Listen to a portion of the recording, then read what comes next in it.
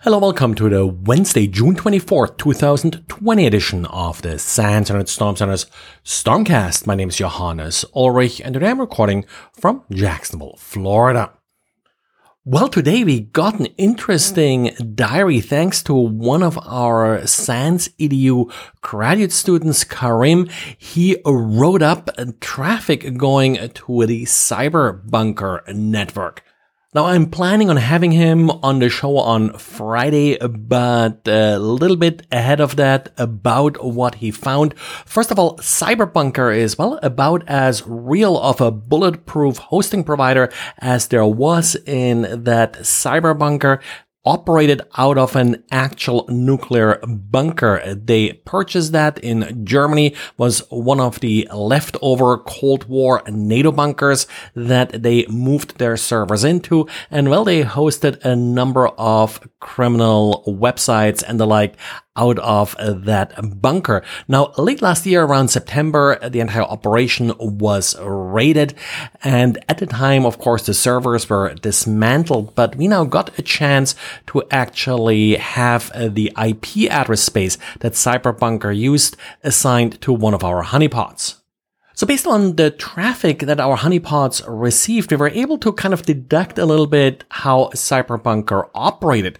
Cyberbunker didn't necessarily run these different websites themselves. They sort of operated like a co-location hosting provider.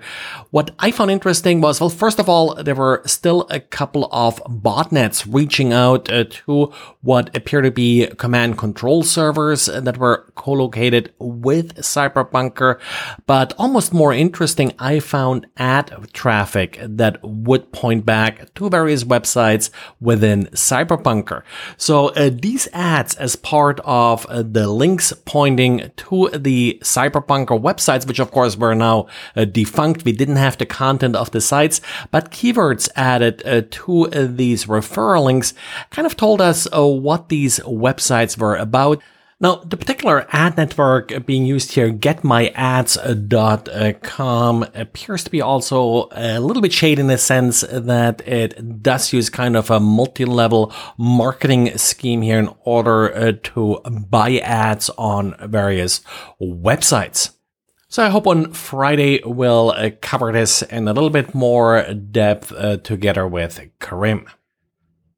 And traditionally, Microsoft has always delivered security products focused on securing, well, its core ecosystem, Windows and related products. But, well, with Windows now including essentially a Linux subsystem and the like, Microsoft is getting more interested in securing Linux as well. And so Microsoft now announced that at least for its enterprise customers that sign up for Microsoft's advanced threat protection, they can also get protection for Linux and Android.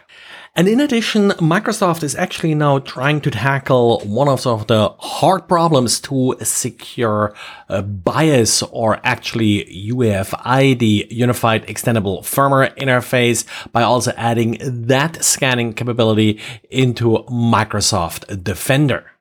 Now, it doesn't look like any of this will be geared towards home users. It's really sort of more rolled into Microsoft's fairly expensive enterprise product suite. So we'll see how it takes off. But of course, particular for enterprises, having sort of that unified admin interface is always a big win. And that's probably why they're going after this particular segment.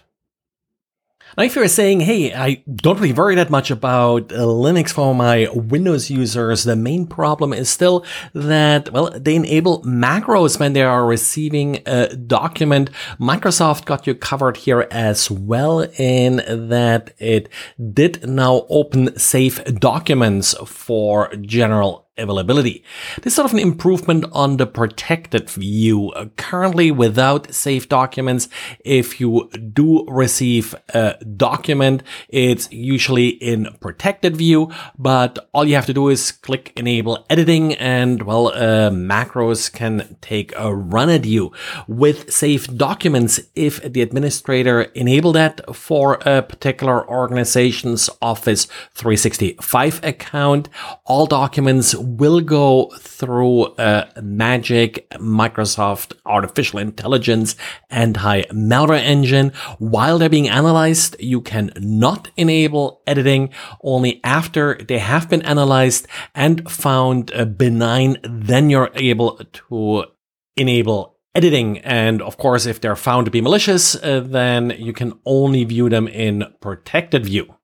So in the end, it's not really all that different from the functionality from sort of classic anti-malware. The nice part is it's fully integrated in Office 365.